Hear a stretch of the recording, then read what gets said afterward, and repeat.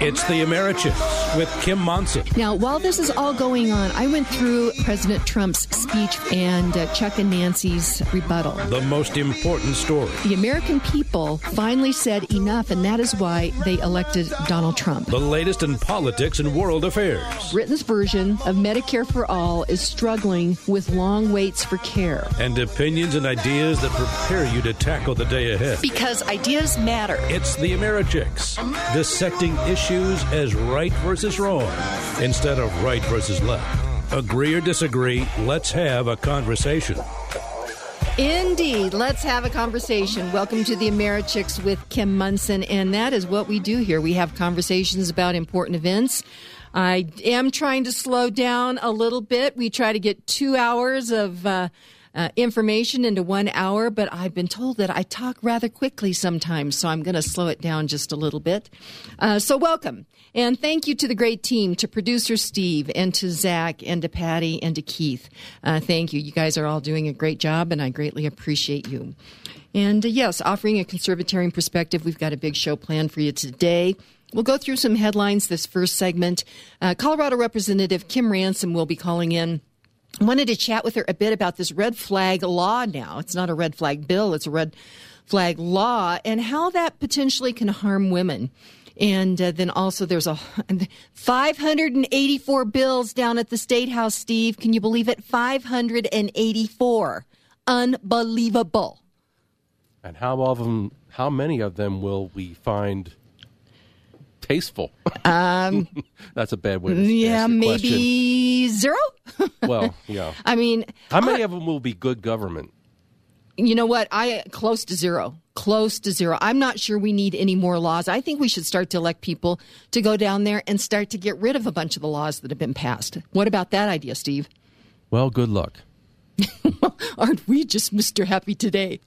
Well, I don't know. I'm not, when you get to this story, we'll get to it. But there's one of the things that popped up on my radar this morning. You're a little torqued, and we'll get to that. We'll get to that in just a minute. So we'll talk with Representative Kim Ransom in the second segment. And then in the third and fourth segment, Patrice Onwuka. We've had her on before. She's the senior policy analyst with the Independent Women's Forum. And she does some really great op-eds, and you can find them at Independent Women's Forum. And we're going to talk about plastic bag bans, net neutrality, and then Michelle Obama's comments regarding Donald Trump and divorced dads. So that should be very, very interesting. Before we do that, though, I did not take my blood pressure. Not that I have them, but if I did, I didn't take them this morning. I think you should have, because you are torqued. I can't wait to get to that. Before we do that, though, Stand for Colorado. We need to come together every day, hardworking folks. We don't do rallies, but we're going to do a rally on May 10th. 4 to 5:30 on the west steps of the Capitol. There will be concurrent rallies in Grand Junction, on the steps of the old courthouse, and in Gunnison. And there may be others popping up around the state as well. But we'd like to get a bunch of people down here to the west steps of the Capitol. Governor Polis will be giving his State of the State address earlier that day. And I'm sure he will be touting all of the great accomplishments of those 584 pieces of legislation that have been presented, and then we'll know by that time what's been passed. And we think it's time. We have an intersectionality of people across the spectrum that are concerned about different issues.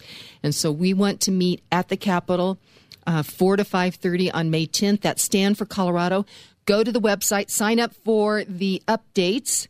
And we actually are starting to note some of the different issues and some of the bills that are being presented and passed on that. And so you can go to the legislation there. We've got that linked. So that's standforcolorado.com.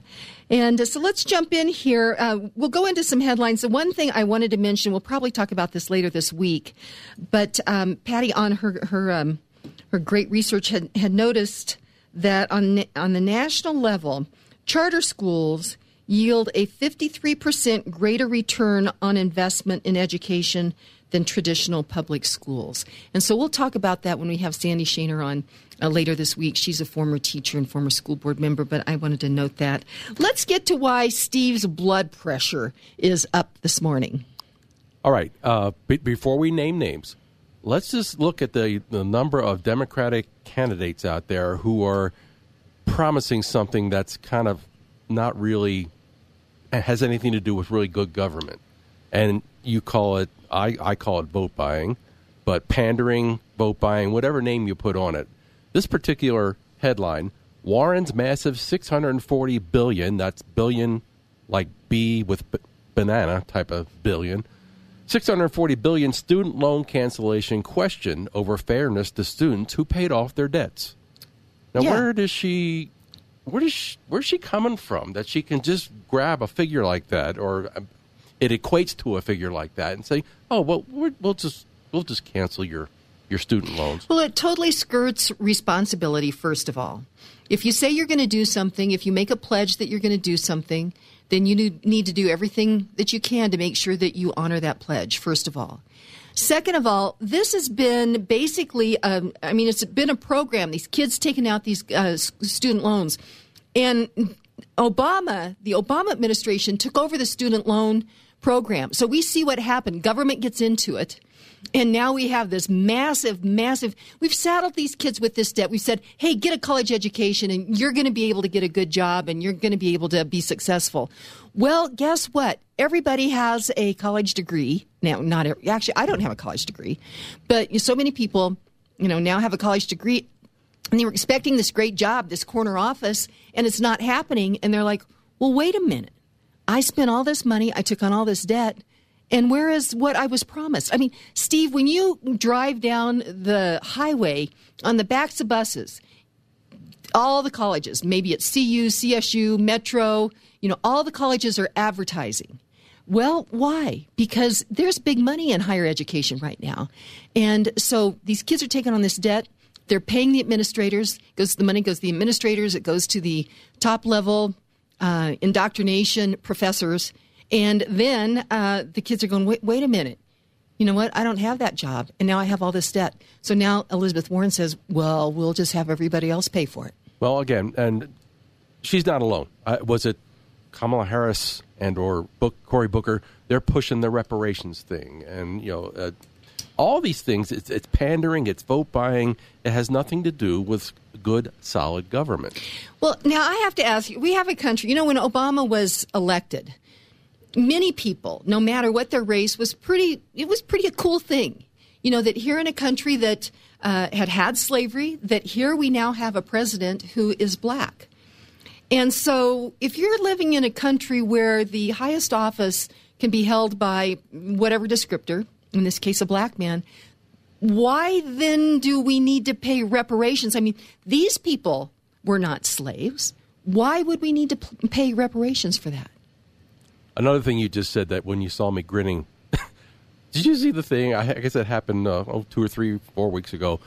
Good old Maxine Waters had some big bankers in one of her committee hearings, and she's drilling them. What are you going to do about the student loan problem? And they all looked at her. It's like, I'm sorry, but you took that over. The feds took that over, the last administration.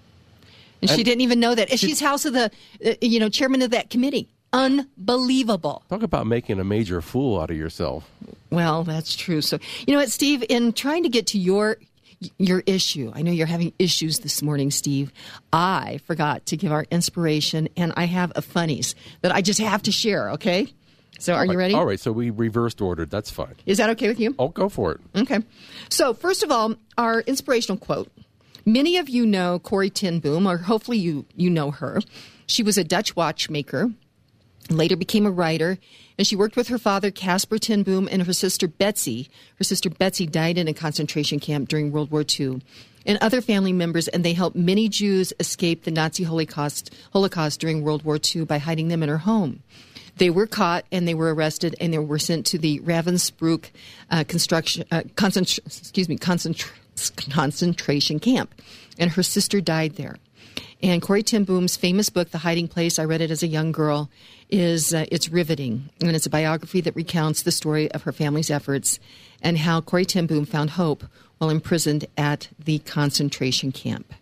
So this is her quote for today. Happiness isn't something that depends on our surroundings. It's something we make inside ourselves. Again, happiness isn't something that depends on our surroundings. It's something we make inside ourselves. That's Corrie ten Boom. And you might, all you parents out there, pull out The Hiding Place and have your kids read that over the next week or so, because it is a very important book. And now the funnies. Are you ready? Okay. Okay. Steve, you know you live in Boulder when you tell your husband to pick up granola on his way home and he stops at the daycare center for her. Okay. Hey, Steve, you know you live in Boulder when you carry your $3,000 mountain bike atop your $500 car. Seen that. Okay. Steve, you know you live in Boulder when the top of your head is bald, but you still have a ponytail. Oh, yeah. Seen that too. And you know you live in Boulder when a pass does not involve dating or a football. That would be your ski pass or your pass to the Rocky Mountain National Park or something like that. Okay. I thought I might need to explain that to you. Good. I saw it earlier, and I guess it was kind of open-ended, so thank you for nailing that down. Okay. And the drummer, he didn't come in this morning? I didn't see him back there. He must have snuck in. How long have we been doing this? And a day in and day out, it's just like it's always his first day. I know. Good help is so hard to find sometimes, Yeah. So, hey, you know what? We're going to go to break. And when we come back, we'll be talking with Colorado Representative Kim Ransom. And bless her heart. I mean, the hours they're spending, they're just holding the line down there. I mean, it is absolutely nuts what is happening at the Golden Dome. But before we do that, the Avs will start their next playoff series in their quest for the Stanley Cup here soon. Tonight, the Nuggets fight the Spurs in the paint to determine the winner of Game 5 of their series. It's tied 2-2. And the Rockies were winners over the Washington Nationals yesterday in the first of a 3-game homestand. Well, Hooters Restaurants is my sports headquarters, and it's the place to watch all the games. Wednesdays are wing days, all the wings you can eat for $14.99, and that includes those smoked wings that are delectable and only half the calories. And Hooters Wings Can Fly. You can have them delivered right to your front doorstep. In fact, when the girls come over tomorrow, Wednesday night, I will order Hooters new smoked wings for everybody. They love them. So you can order your Hooters Wings to go. You can have them delivered right to your front door. Or with all these great playoff games, you can watch the games at Hooters. So more information, visit HootersColorado.com. That's HootersColorado.com. And let them know that you know the Americhicks. So this is Kim Munson. We will be right back. All Americhick sponsors are an exclusive partnership with the Americhicks and are not affiliated or in partnership with KLZ or Crawford Broadcasting. If you would like to support the work of the Americhicks with Kim Munson and grow your business, contact Kim at Americhicks.com. That's Americhicks.com.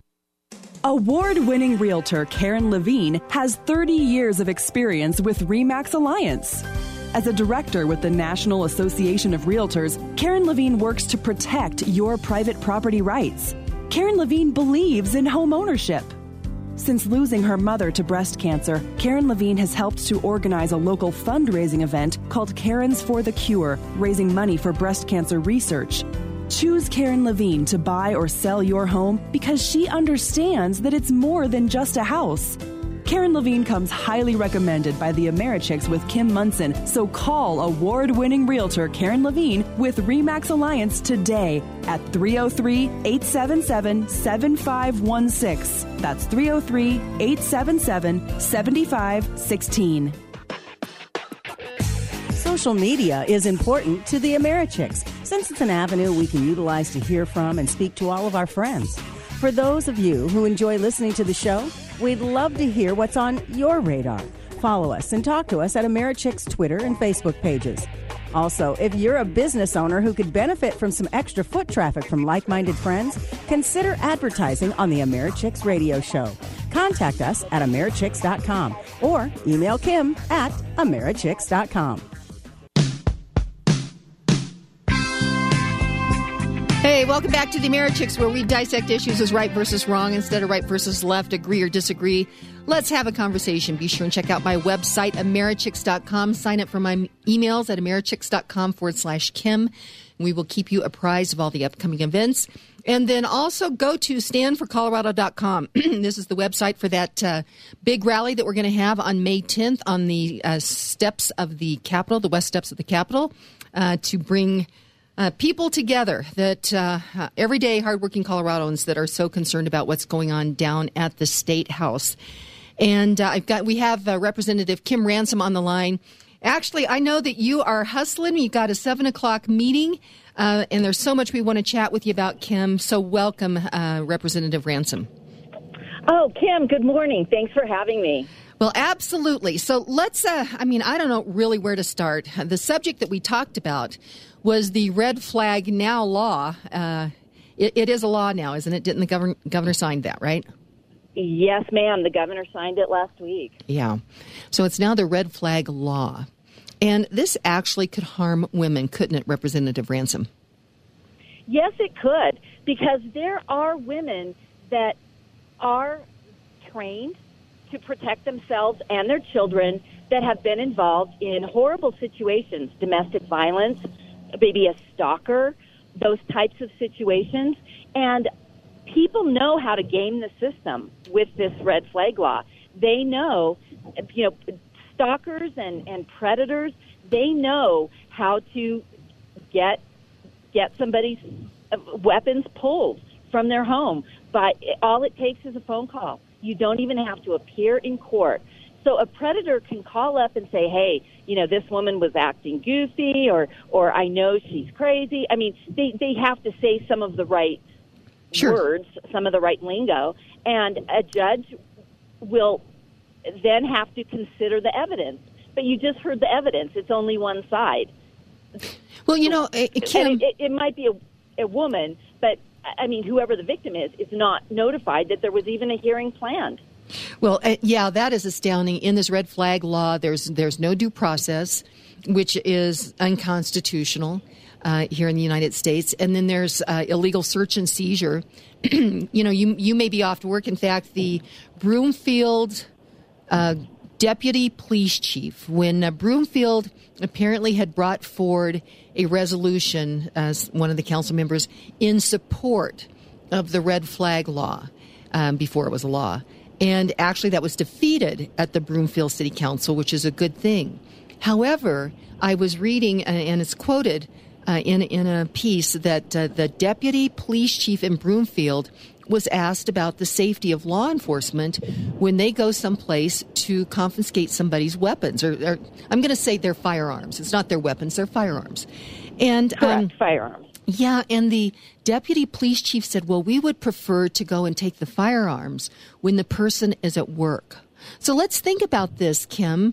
This person doesn't even know. There's no due process. They don't even know that allegations have been made. They go off to work, and they come home, and the police have knocked down their door, and they've taken all of their firearms, and they didn't even know that. It's astonishing to me. Now, Representative Ransom, I think we can agree. I think we all agree. We don't want crazy people to have guns, right? Exactly. But if somebody is so crazy that they are such a danger to all those around them, so you say you're going to come in and take the guns and leave the person there? That doesn't make sense to me. I mean, there's kitchen utensils, there's tools in the garage for the yard, cars, cords. If the person works, they have a car. It's real easy to turn a car into a weapon, or into an assault of some kind, or a suicide tool.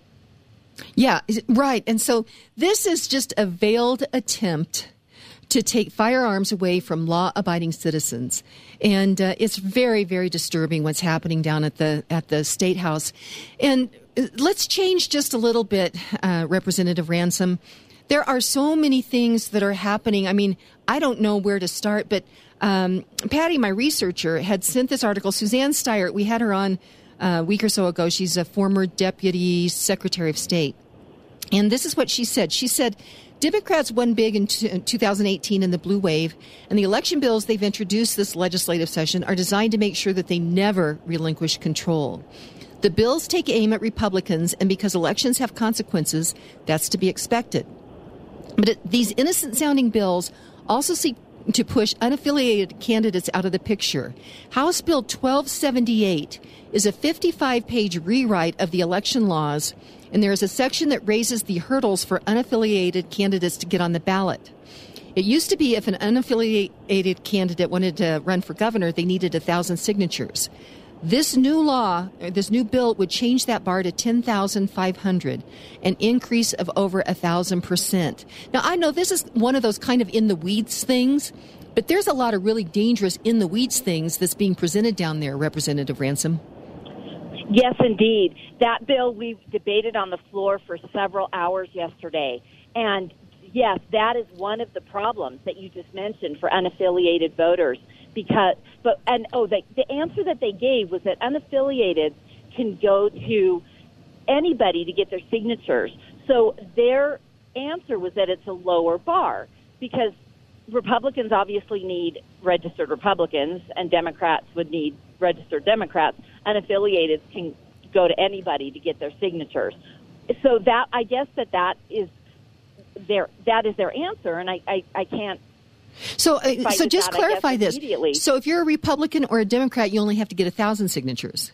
But if you're an unaffiliated, you have to get 10,500 signatures. Is that what you're telling me? Honest, yes. In the original version of the bill, that's true. But you know what they did yesterday? They added 23 amendments on the floor. 23. And there are so many things. When I get there this morning, we will have what's called the engrossed version, meaning that all those 23 amendments will be folded in to the original introduced version of the bill, and then I'll be able to read what is actually in place. Because some of those amendments were right next door to each other, were overlapping with what was done in committee, because I read the committee reports, but now all of a sudden the amendments are on top of the committee reports and on top of the bill. So as I understand it, yes, those signature requirements have not changed. But again, I want to make sure I take one final look. Sure, okay. Before I answer for sure. But 23 amendments, but that shows you why this bill, which came from a national organization, by the way, 1278 did, and they don't have a system where there's all-mail ballots. So the bill was not written for a state with all-mail ballots. So it doesn't even apply to us.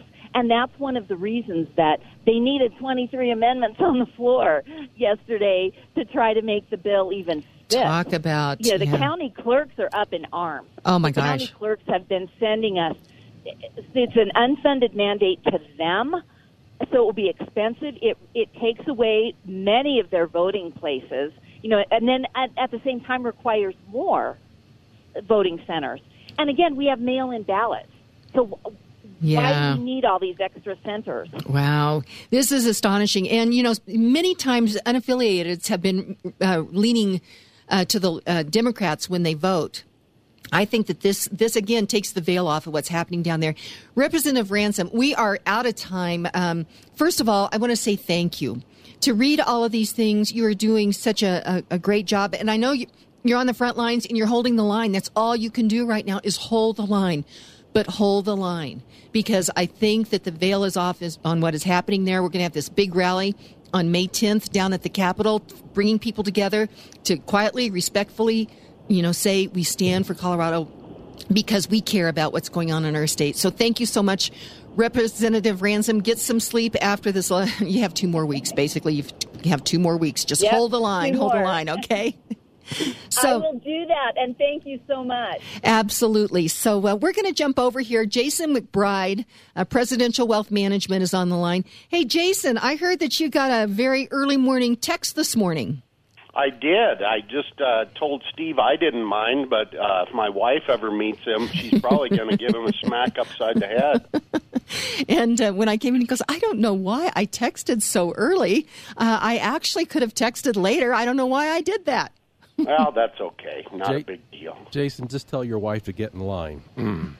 Well, if you're scared of her, you can just call and report that you're afraid, and I'll come take her guns away. At least you could do that. No ideas on that. So, hey, let's jump in here on something more serious, and that is I saw a headline that said that Social Security is going to run out of money, I think, in 2020. Is that true? No, I don't think it's 2020. There were all kinds of headlines yesterday screaming that it's going to run out of money.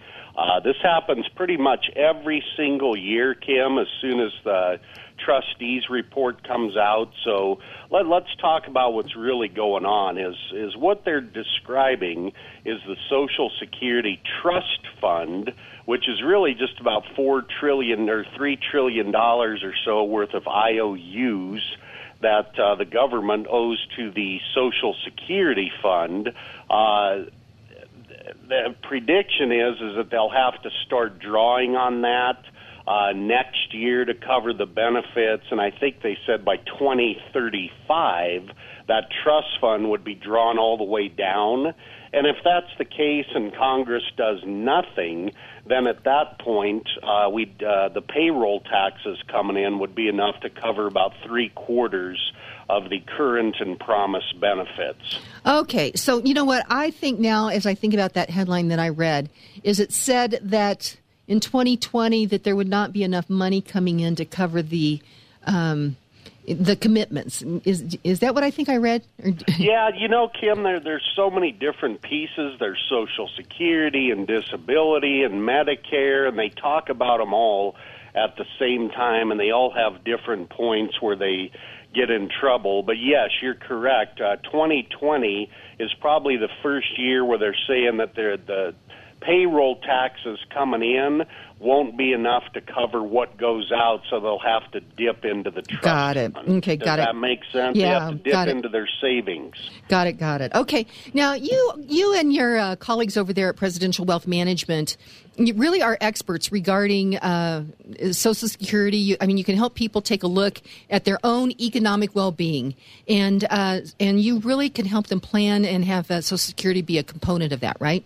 Well, it's a very important component of it, and I'd like to mention, Kim, that we do have a couple of classes coming up on Social Security. We've got one in Arvada, May 7th or 11th. Looks like we've got another one in Lakewood, May 14th or May 16th. Rather than try to remember all those dates, just remember to go to chickspresidential.com. Up at the top, if you click classes, it'll pop up all of our classes we have coming up, and Social Security is two of those, so it's twice as important as the others, right? Well, yeah, that's for sure. And so that you can get that information at chickspresidential.com. That's chickspresidential.com, and the phone number over there is 303-694-1600. 303-694-1600. And it's very important to plan appropriately, and Jason and the folks over there at Presidential Wealth Management can help you make sure that you take care of your economic well-being. So, Jason, thanks so much. We will talk to you tomorrow. Sounds good, Kim. Thank you. Okay, and so this is Kim Munson with the AmeriChicks, and we will be talking with Patrice Onwuka. She is the Senior Policy Analyst with the Independent Women's Forum. We'll talk about the plastic bag bans, net neutrality, and Michelle Obama's comments regarding President Trump and divorced dads. We'll be right back. You want to succeed, so you need to dress for the job, event, or relationship that you seek. For over 30 years, entrepreneur, stylist, and AmeriChick Kim Munson has been helping women look their very best with well-priced, made-to-measure clothes that fit a busy lady's lifestyle. Gals, if you want to up your game and freshen your look, email Kim at AmeriChicks.com for your initial style consult. Kim at AmeriChicks.com. Come join the 88 Drive-In this weekend to celebrate our 43rd season. We're open Thursday through Sunday. Admission is only $9 per person, and children under 12 are free. Starting Friday, this week's features will include Shazam, Isn't It Romantic, and Us. And remember our popular Thursday pizza special. Get one 12-inch pizza served fresh and hot from our oven, and two tall, cool 16-ounce sodas, all for only $12. For more information, go to our Facebook page or visit our website at 88drivein.net. You get more out of life when you go out to a movie.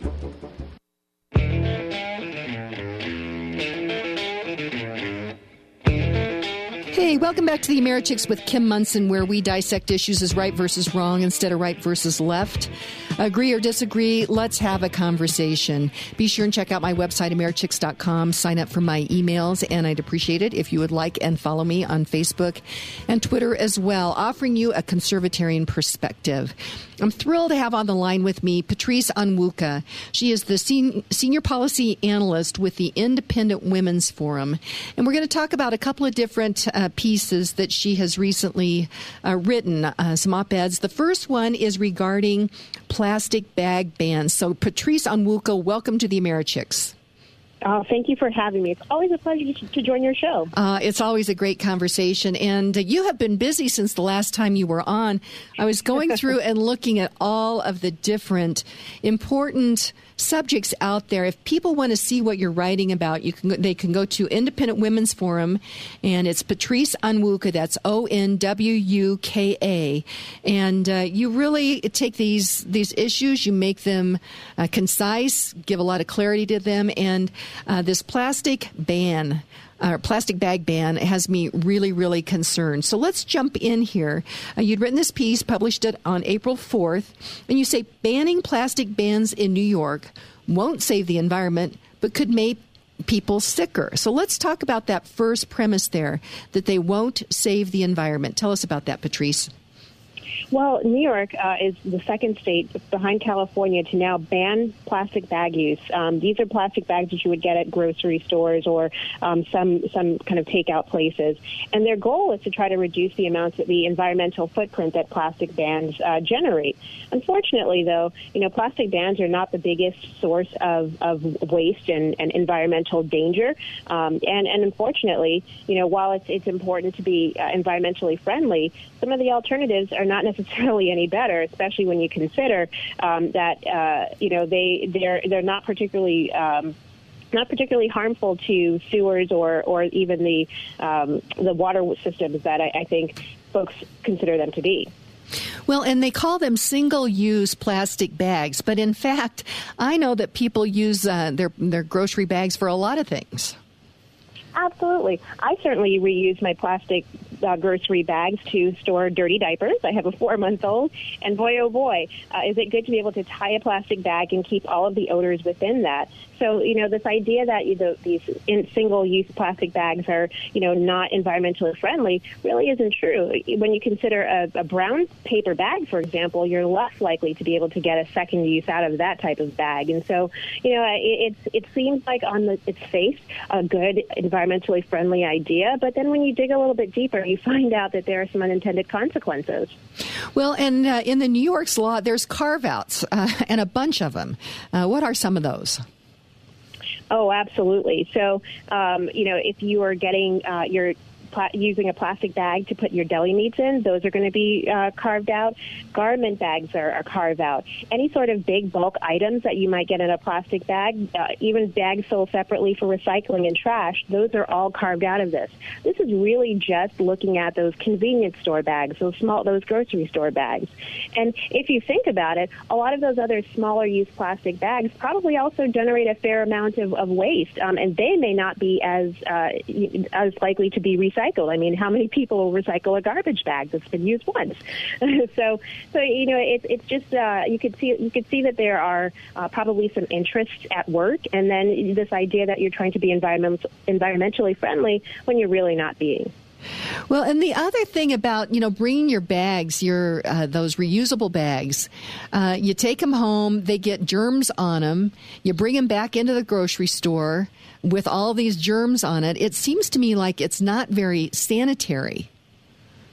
Well, yeah. I mean, how many times have you washed your reusable, biodegradable bag? I mean, probably not very many times. Very often we go to the grocery store, we use it once, and we chuck it away in a cabinet or in the back of the car, the car's trunk, so that when you go back to the grocery store, you use it again. And that's fine and dandy. But imagine all of the germs from meat, vegetables that are being cross-contaminated, but still staying within that bag. So, unfortunately, one study in San Francisco found that the plastic band bag, I'm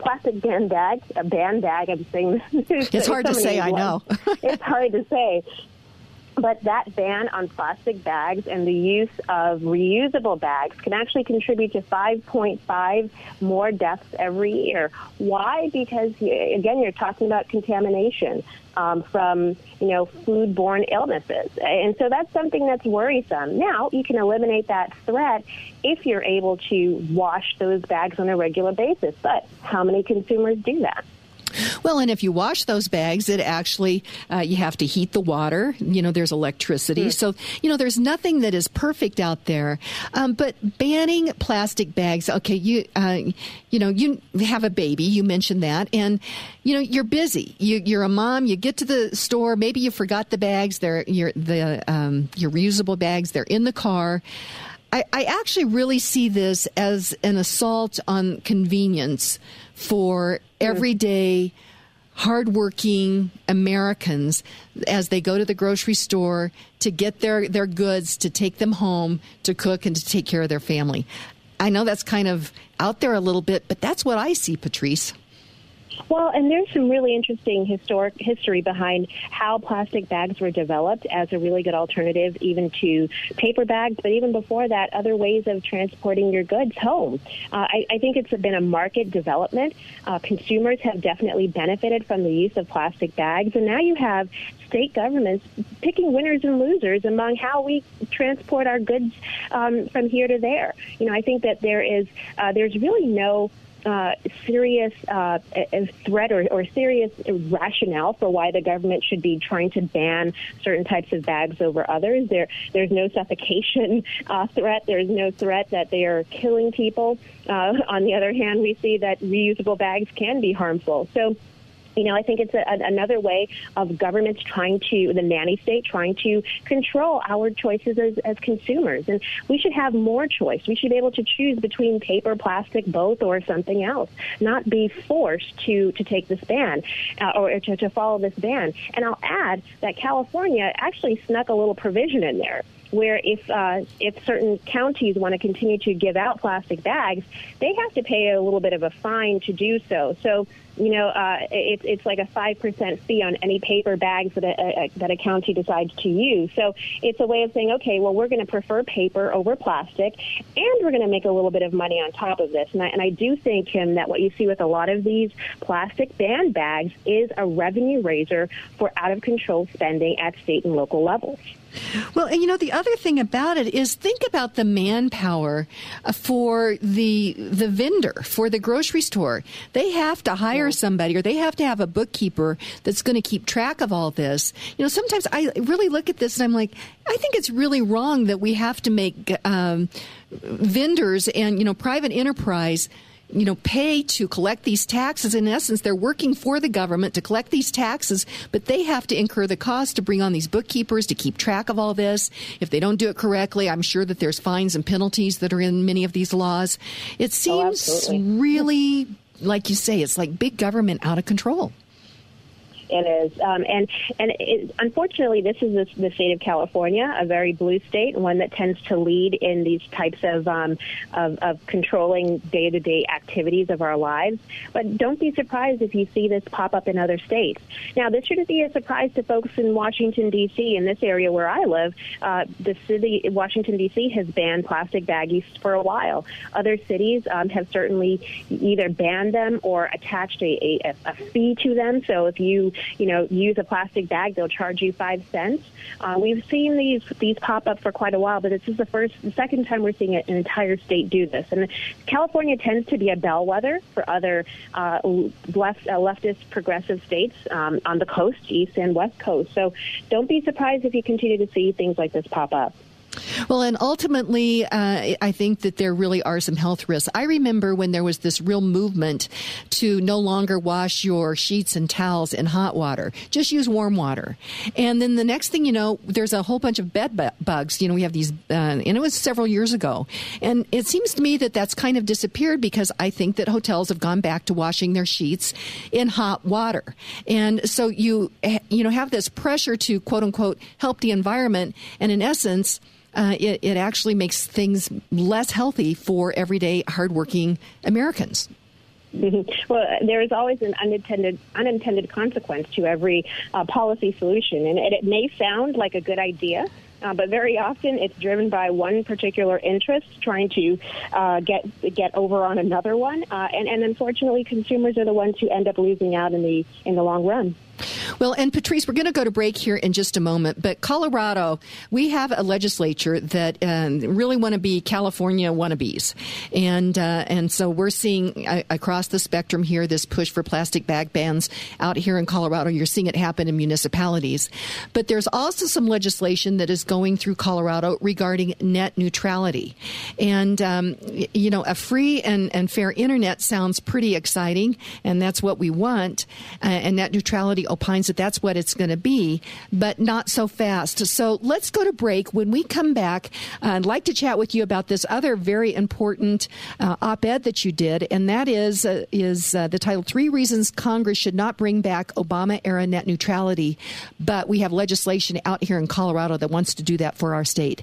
So this is Kim Munson with the Americhicks. I'm talking with Patrice Onwuka. She is the Senior Policy Analyst with the Independent Women's Forum. We'll be right back. Work with mortgage professionals who will give you quick and accurate financial advice. Home Mortgage Alliance has the knowledge and expertise to explore the many financial options available to you. The mortgage process can be stressful, and as interest rates rise, it's more important than ever to get pre-qualified now, so you're ready to buy. Call Kim Sturtz and Mark Cook with Home Mortgage Alliance to make sure that you're making the right financial choice for you and your family. 303-888-2732. Kim and Mark will remain available to you 24/7 to help you through the process. Choose the only mortgage professionals recommended by the Americhicks with Kim Munson. Call Kim and Mark with Home Mortgage Alliance today. 303-888-2732. Dan Predovich and his team at Predovich & Company help your business plan ahead financially. The Americhicks with Kim Munson highly recommends Predovich & Company as your financial business consultant. Predovich & Company will take care of your tax preparation, bookkeeping, and business advisory services.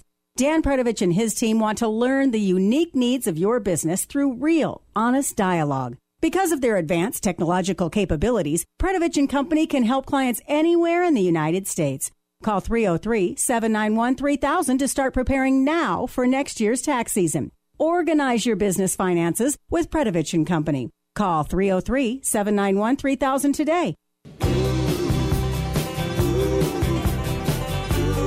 Hey, welcome back to the Americhicks with Kim Munson, where we dissect issues as right versus wrong instead of right versus left.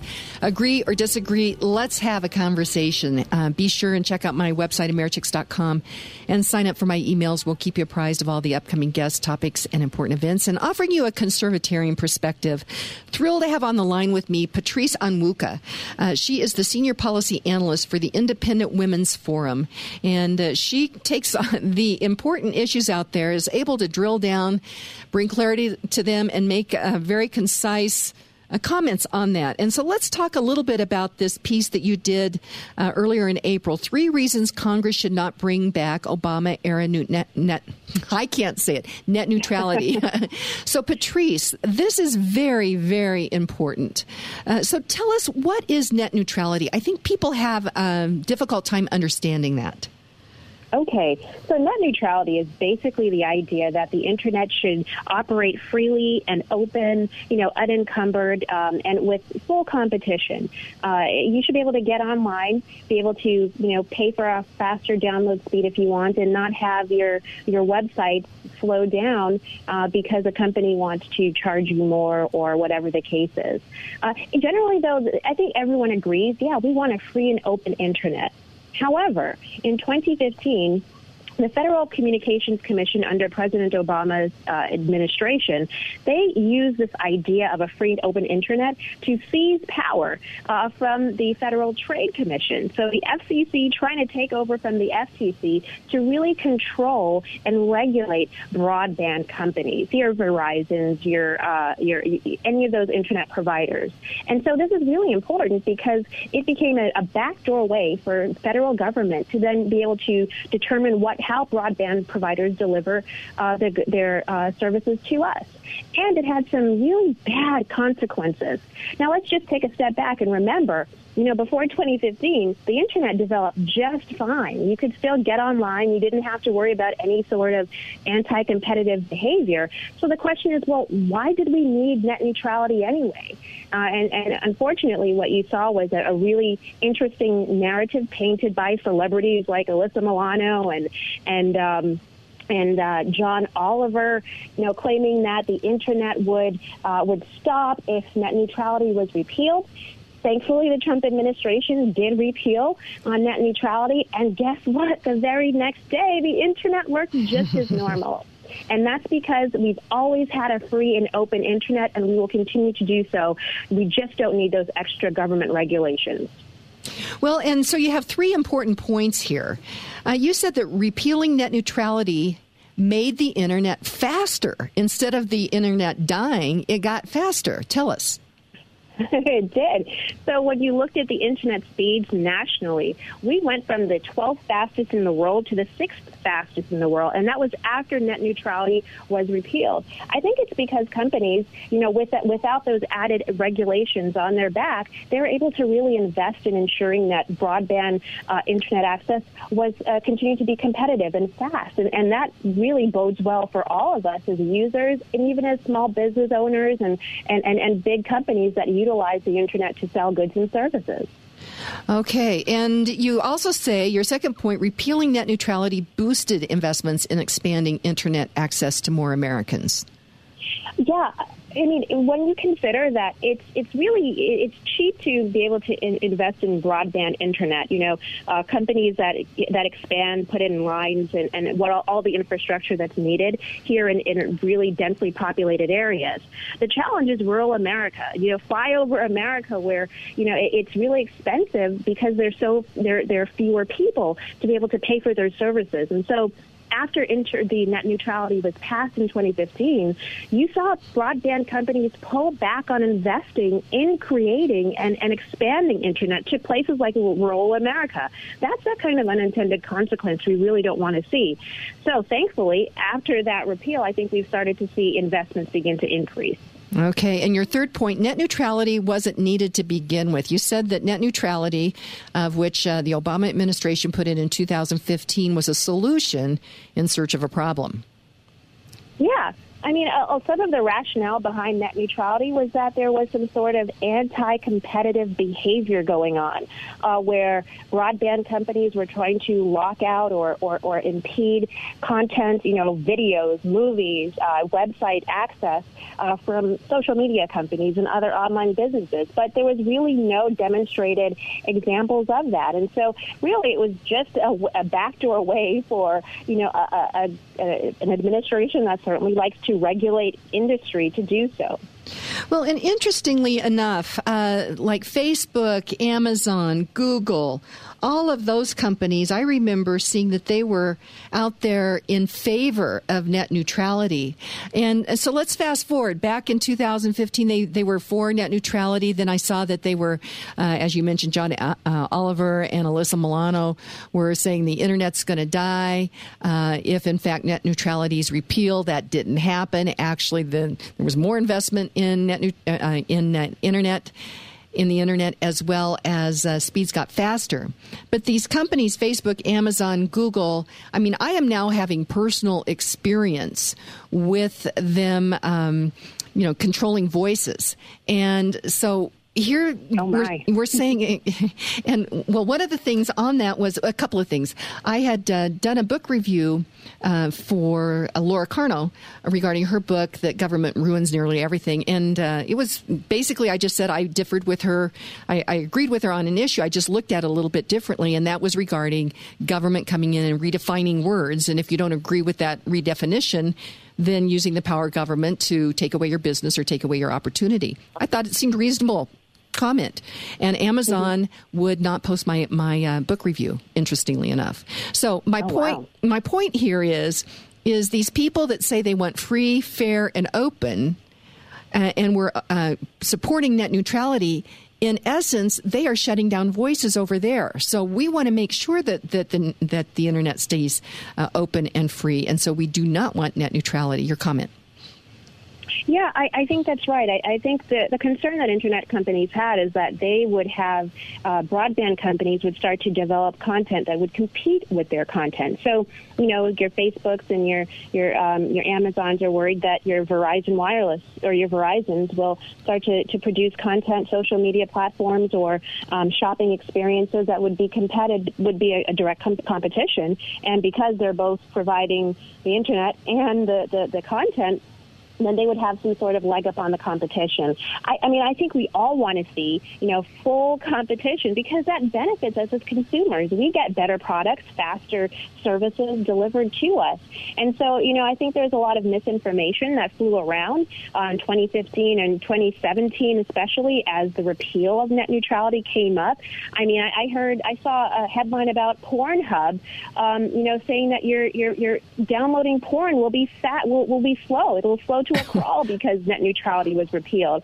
And I'm pretty sure the very next day after it was repealed, people still got access to their website, that website, just as quickly as before. So, we have to be careful about when the companies are choosing sides, but really getting down to the basic question of, is this a purview of government?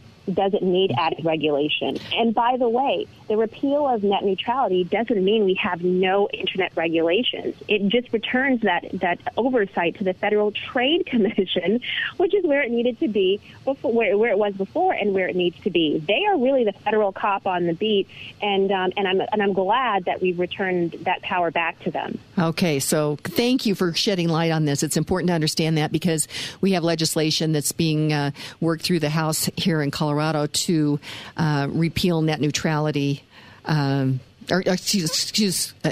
support net neutrality here in Colorado. So let's keep an eye on that. Mm-hmm. We've got just a few minutes. Your most recent piece in the Independent Women's Forum is Michelle Obama's silly Trump joke reinforces negative stereotypes about divorced dads. And I guess this came out this morning, so I haven't had a chance to read it. What's going on here? Oh, my. So recently, Michelle Obama, she's promoting her book, which is just fine, but she wanted to take a quick shot at President Trump's leadership, and she in essence said that America is in a bad place. Your parents are divorced, and now America is like staying at the divorced dad's house where it's all fun and there are no rules. That's in essence what she was saying. And, listen, politics aside, in her opinion of President Trump's presidency aside, what she did was really insult dads, divorced fathers, by perpetuating this stereotype that if you're a divorced father, or really any dad out there, that you are an oaf, that you are an ex, and that you can't run a household that takes care of children. And I think that's a slap in the face to so many dads out there, who are the sole caregivers for their kids, who are invested in ensuring that their kids succeed, and who are really indispensable in the lives of their kids. Well, and so you had three quick reasons. You said why Michelle Obama's joke is wrong. First of all, dads are not all goofballs, right?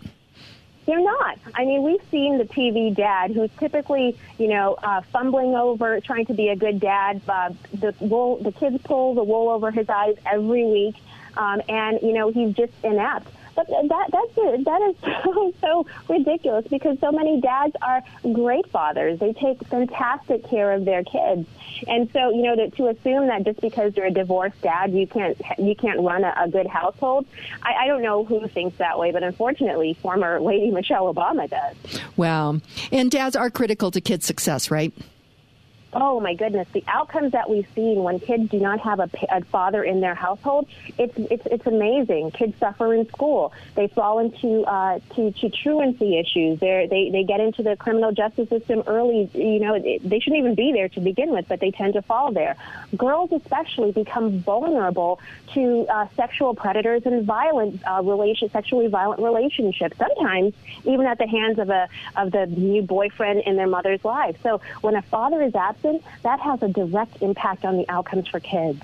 Well, and Michelle Obama really, her comments played right into this sexism conversation out there. Oh, my my goodness, how sexist is it to say that a woman is a better parent than a dad? I mean, I think we've hopefully moved beyond the point of understanding that, moms and dads take on different roles. And increasingly, we're seeing more fathers stay at home to take care of their children. We're seeing more fathers step up. So to just assume that because a man is taking care of the kids, that, they're going to be eating pizza and candy every day, they're not going to have a bedtime, and they may not even brush their teeth or take a shower, I think that's backwards looking at it. And it really does a disservice to how society is embracing men taking on more household and child-rearing responsibilities. Well, Patrice Onwuka, I just love the pieces that you publish in the Independent Women's Forum. Thank you so much. I recommend that people check that out. And what is your website? Oh, simple. IWF.org. Okay, that's IWF.org. So, Patrice Onwuka, thank you so much for joining me. This was a great conversation. And our quote for today is from Patrice Onwuka. She says, "The bigger point is that government shouldn't be picking winners and losers among bags.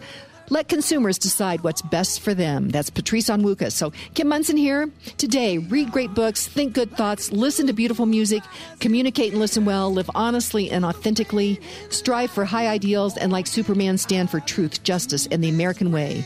This is Kim Munson signing off. God bless you, and God bless America. And I don't want no one to cry, but tell them if I don't serve.